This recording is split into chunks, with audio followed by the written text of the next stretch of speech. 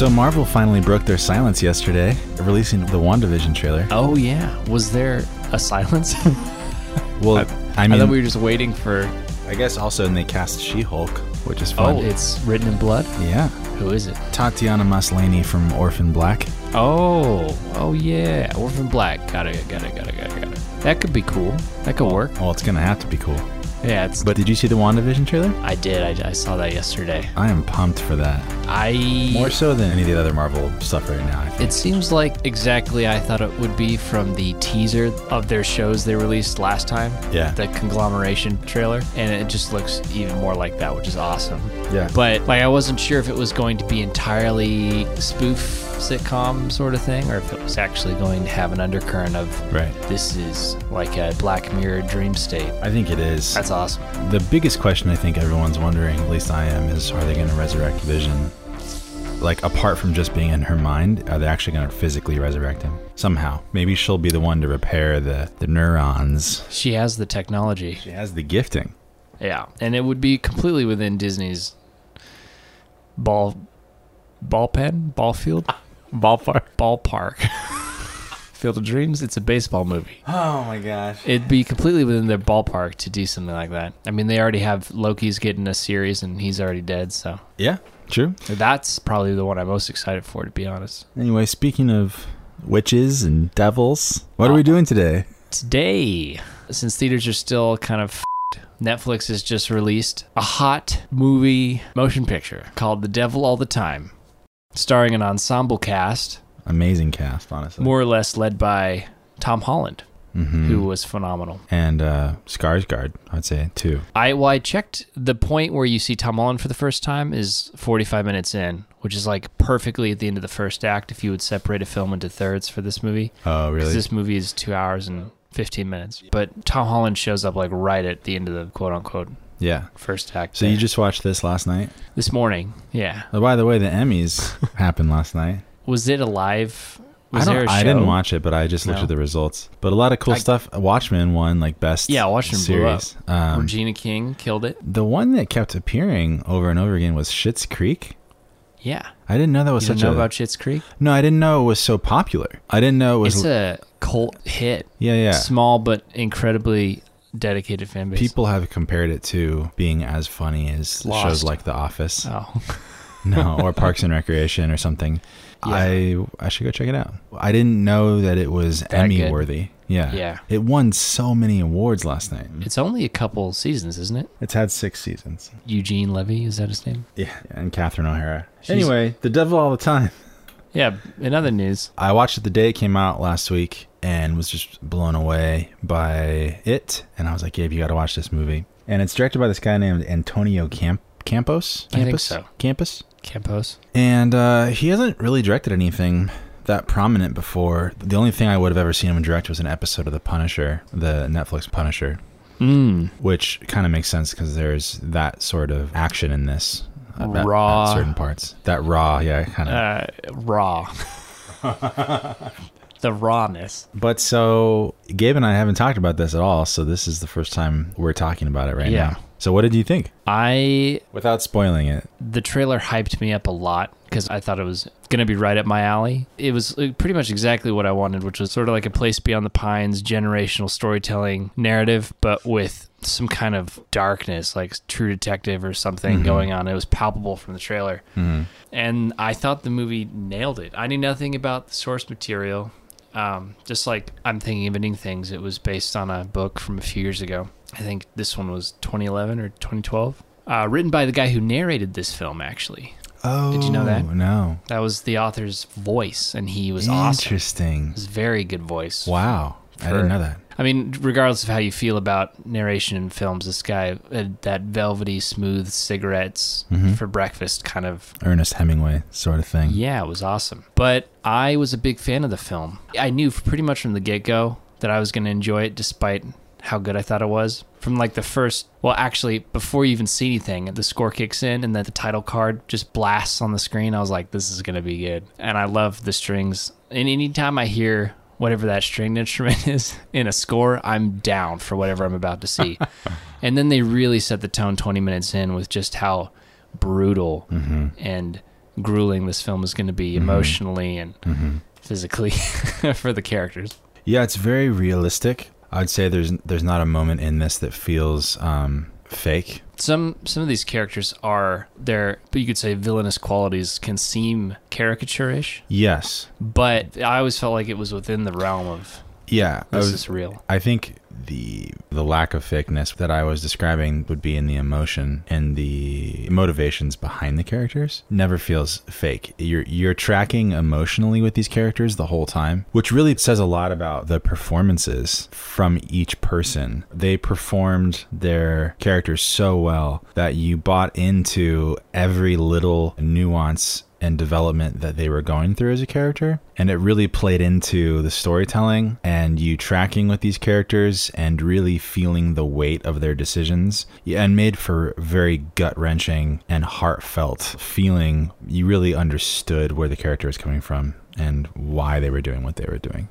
In a movie, you usually hope to see those things in movies, and you sometimes do. But I think oftentimes, especially in modern cinema, we respond to motion picture with a lot less empathy. And this movie creates an empathy, I think, that makes it so that you're feeling a lot more than you otherwise normally would in a regular movie. If you were comparing this movie to like Lawless or something that had a lot of similar elements, this movie is doing and saying a lot more on a more macro and philosophical level. Yeah, big themes. big themes. I was comparing it to your own family.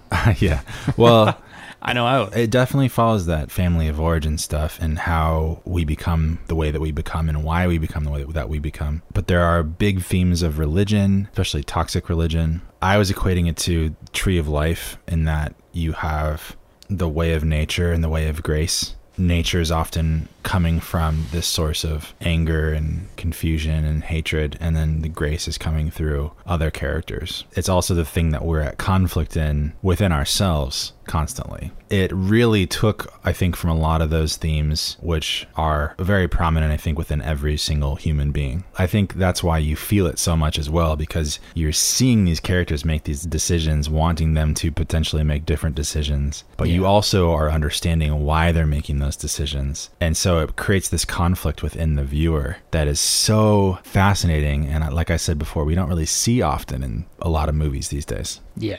It's an incredibly human story. And I think maybe even more so for the time and place that it was set in. You know, you had 50s and 60s Midwestern America. And it's funny how much of those themes, especially for our country, are still ringing true to this day. And even outside of religion, things like people in positions of power manipulating and controlling other people and using sometimes their virtues against them and things like that. Sometimes it was very graphic and on the nose, but there was also a lot of points in this movie where it was very subtle and there was a light touch, and that was fun as well. Mm-hmm. This movie, I think, to me, is one of the more Academy-worthy I've seen from the year. I mean, I know it's been a weird year for film, but if there was a movie I'd be like, that I were to choose that might win some Academy Awards, it would probably be this one. Do we know if this film was going to be released in theaters before? I don't know, but I can say that seeing it in the theater would probably enhance the feeling and the emotions behind it. That would be awesome. I would love to see it in a theater. I would see it in a theater even after having watched it on streaming. It's that good. And again, comparing it to something like Lawless, I enjoyed it infinitely more than a movie like Lawless or Public Enemies or something like that, where I'm just thinking of like Arapi's films that have to do with human characters. This probably was the most enjoyable, albeit, like Gabe said, often raw and sort of disturbing at times. Can be graphic. To the point of where, even though there's a lot going on, the power and the weight of the empathy and the emotions that you're feeling as an audience member are really captivating. And it's something that you kind of want to experience again. I think it's definitely... makes you think. Yeah. I'm a bit of a sensationalist, but I think it's one of the favorites that I've seen come out of Netflix, not just in general, but for me specifically as well. I was so enraptured when I was watching the film all the way through. It is kind of a long movie, and I didn't really have any issues personally with the pacing, but I was reading some people afterwards who had read the book, and there were some discrepancies. Like, I saw an interesting commentary that this might have been even better served if you could draw it out and put it in a series or a miniseries or something like that to really flesh out, because there are a lot of characters in this show. I'm glad they didn't do that. No? Very glad. Yeah. It really felt like you spent enough time with each character to get what you needed from them before you moved on to the next character. Because it does change sort of main characters a lot. One of the things I said to you, one of my immediate responses after watching it was there was no waste in this film. Every scene had a purpose, and therefore I would draw the conclusion that it didn't feel drawn out. It felt like every single thing that you were watching had intention and reason to be there to propel the next scene. There was no fluff in this movie at all. Yeah, there wasn't time for any. Yeah, because there were so many characters. I do think out of all of them, the one in particular I wish we could have seen a little more from, just to give it a little bit more depth, it would be Jason Clarke's character, Carl. Right. And his cohort. Yeah. Sandy. Also, funny to note, she's the only American actress in this movie. Everyone else is either Europe. Jason Clarke's not American? He's like Australian or New Zealand. He is? Yeah.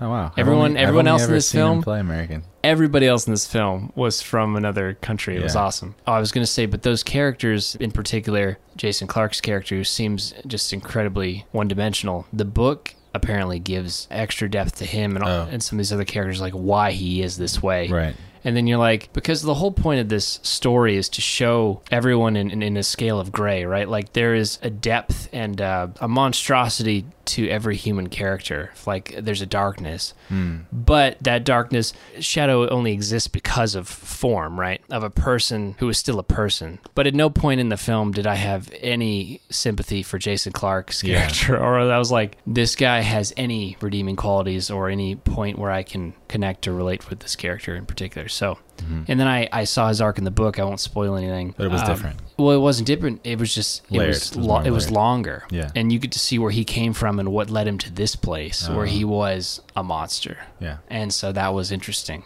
But yeah, for what the movie did give us, especially having not known what more there could be from source material, I think you're right. It was incredibly airtight, which is interesting to see for such a long film that spans 20 years in time in the story. Can we talk about Tom Holland's performance?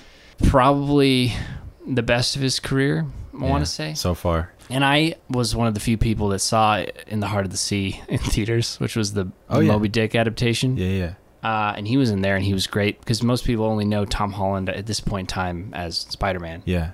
He's done a few other pictures, but it's really just Spider-Man. So I saw a lot of people talking about, oh, it's good to know Tom Holland can act. Yeah. You know, I was like, but yeah, he's done some other good stuff too, but he definitely was worthy of the leading actor mantle here, and he killed it. Yeah, there's this clip. I'll play it right now. It's exciting for me to be able to play this character who talks with a lower register, who's slower, who talks with maybe a more menacing voice. That ain't no preacher. He's as bad as they got on the damn radio. With a film like this, the most important first step is getting the accent right. If you don't get the accent right, then you may as well not do it. What really attracted me to this role was just the fact that I would be pushing myself in ways I haven't before. It was a really fun process because people associate me, Tom Holland, with Spider-Man at this time in my life, and they expect me to talk like this. Oh my God, Ned, we gotta go. Yeah, well, there's a lot of no good sons of bitches out there. I wanted to bring what was on the page alive. For me, that meant sort of like finding things in me I didn't know I had. Alvin's a very aggressive person, a very angry person, while also being a very caring, loving, and calm person. So it's been a real sort of crazy ride for me to try and balance this attitude that he has towards life. For me, it's been really exciting to sort of dive into something new and fresh, and hopefully audiences disconnect from the Spider-Man world and dive into Antonio's world. That is Devil all the time. Such a different performance than I think anything people are used to, and one of the things Tom said was he really hopes that people can set aside the equation to Spider-Man that they have with him and let that go and just look at him as a completely new person and character in this film. And I think it's very easy to do because his performance is so good. I think his performance honestly is Oscar worthy because it definitely shows that he has such range. The dude's got chops. as they say. And I think because this movie is so good and there's such a good cast to it, and Tom Holland's coming off of other characters that are so different from the character that he plays in this film, that he could definitely win an Oscar for it, or at least be nominated. I'd also love to throw in, everyone will be talking about Robert Pattinson. Oh, yeah. As a scene stealer. And he seems to be stealing scenes in everything he's in now. Yeah. But he was also incredible. And his voice, out of a host of fantastic Midwestern accents, his sort of... And I was reading... It's high-pitched. Yeah, it's so high. And it's so like... And to hear that and then see his voice in the Batman trailer, I'm like, this is the same person. This is crazy. Yeah. Sorry, I didn't mean to cut you off. No, even in The Lighthouse, he did like a range of dialects just in that film. And I think that was an intentional choice. I think we talked about that in the cast. We did. But he's just so good. It was a voice that made you want to punch him in the face, which was so appropriate for the character. Yeah. But I was reading, and he was, I guess the story on the set was that he hadn't revealed his voice to anyone prior to right when they had begun filming. Really? Which is highly unusual. That's so interesting. The actors were working with the director, and then he got there, he was very self-conscious, as he's been known to be on sets. Like, he doesn't do rehearsals, which is why he clashed with Defoe on Lighthouse, because Defoe is the consummate he's classic. Classically trained. So he shows up, and I guess the first scene he shot was the one where he was in the car with Eliza Scanlon. And I guess he just started talking that voice, and I would kill to see what everyone was thinking and feeling on that day. Yeah, the reactions. To that voice, because it was amazing. So brutal. That character, I mean, all the characters. Even in the whole movie, though, I wouldn't even have called him out as being... it's funny that he's getting so much mention. Like when they talk about The Devil All the Time, they talk about Tom Holland and Robert Pattinson. But Robert Pattinson was like a very minor character in this movie, I think. But I think he definitely was an instrumental character. Out of a lot of interweaving storylines in this film, he sort of was, I guess, the main foil or antagonist for Tom Holland's character. The one if you want to talk about Destiny or Fate, was like the one he was scoring off against at the highest level. And for reasons that we won't discuss in this spoiler-free podcast. But I thought Sebastian Stan was good too. Even though it probably wasn't that difficult to play that role, he played it really well. Mm-hmm. And it showed him with like a big old pot belly, which is like... His face was so different as well in the later years. Mm-hmm. It was... I was kind of shocked. Sometimes... they do this with other actors. I was wondering if they just stuff cotton swabs in their cheeks, because his jowls were protruding, and he wasn't that much bigger than the rest of his body, but his face was... I thought he was great. It was kind of a transformative role for him. For sure. I'm a big Skarsgård fan. He was great. He was really good. It was a gut-wrenching performance from him. Mm-hmm. Also, the guy who played the first pastor... I was just going to say that. Roy. Did you know who he was? No. That's Dudley from Harry Potter. Oh, really? Lost a lot of weight. Oh my gosh. Yeah, I was gonna say, because when I first saw him, I was like, "Is that Ben Foster?" No, because he looks very similar to Ben Foster. Yeah, but no, I didn't know that. I thought he had this eerie kind of familiarity to him too. So I looked up his IMDb, and it's funny. It's Dudley Dursley. Do right? Yeah, he's half of that person, but he was incredible as well. He was super good. And one of the other things I was reading online, I didn't know he was still acting and. Yeah, apparently. Well, he's been doing some other stuff too. He has a career ahead of him for sure. Yeah, he's still young. Yeah. I guess we could throw some love to the crew, because I was really fascinated to know who did the score, because that was the first element that drew me in. Yeah. Yeah, and this, wouldn't you know, it is the composers of Ozark. Oh, really? It's Denny Bensi and another gentleman who is his frequent collaborator, whose name I cannot pronounce. But they're the Ozark guys. These Netflix guys all stick together. Yeah, and did you know they also did the score for Enemy? No. Denny. I love Enemy. And, oh gosh, the cinematographer, I was also going to say, I can't remember, but he also did something. I was going to say, too, about the cinematography, if it wasn't as good as it is, then it would not have played into the emotion and you feeling and empathizing with the characters in this film. Yeah. That to say, the cinematography was fantastic.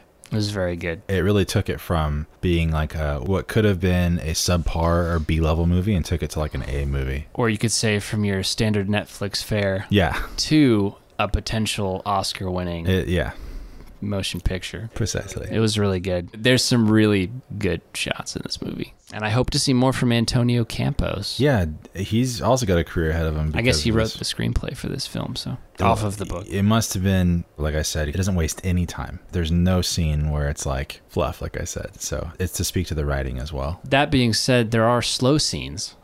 But if you think there are slow scenes in this film, I'm not saying you, but if there's a person out there who thinks there's a slow scene in this film, turn this podcast off. Yeah. Don't ever listen to it again. Stop what you're doing. Walk out into the ocean. No.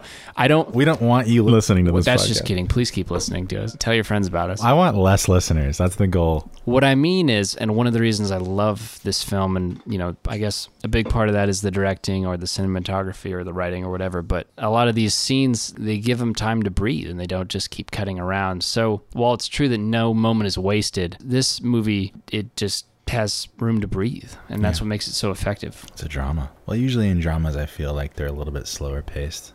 That's why sometimes I'm like, do I want to watch a drama right now, or do I want to watch an adventure film? Marvel films are adventure films. This is a drama. This is a film you would watch with your phone in your pocket or in your hand?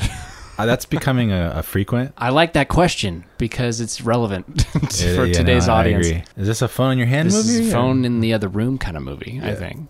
Turn your phone off. You need to pray for like 5 minutes. Yeah, actually, you should spend some time in prayer. Buy a prayer log. And then get drunk. Like, have a couple beers after you pray. A tasteful buzz. Not like a belligerent. And then press play to the film. Then you'll be in the right headspace. And make sure to hug your pets. To watch the devil all the time. I love that title, too. It's so good. Yeah. I was pleased when I think they dropped it pretty early in the film. Because he was referring, I was curious what that meant. Yes. When the narrator's referring to Tom Holland's character thinking about his father, he's reflecting on how his father is spending so much time in prayer and how it seems that his father is wrestling with the devil all the time. And that seemed to be the hook for the film. All these characters wrestling with the devil all the time. And that was the story, was the darkness of humanity, really. In a nutshell, I think. Yeah. And also to think about Tom Holland's character throughout the whole film. Despite all of his decisions, he never really stood a chance. And it was like he was constantly encountered with the devil all of the time. Mm-hmm. In everybody he met. Yeah, he said he never had any choice, really. Yeah, he never caught a break, this poor kid. Which is funny, because the natural assumption, I think, is that being in the 60s, Vietnam War is just picking up steam. Yeah. And there's really no assumption to be made that there will be rest for these characters. Yeah, I agree. You have a song that we should play here? Anything from the score. All right, well, here's something. Here's something.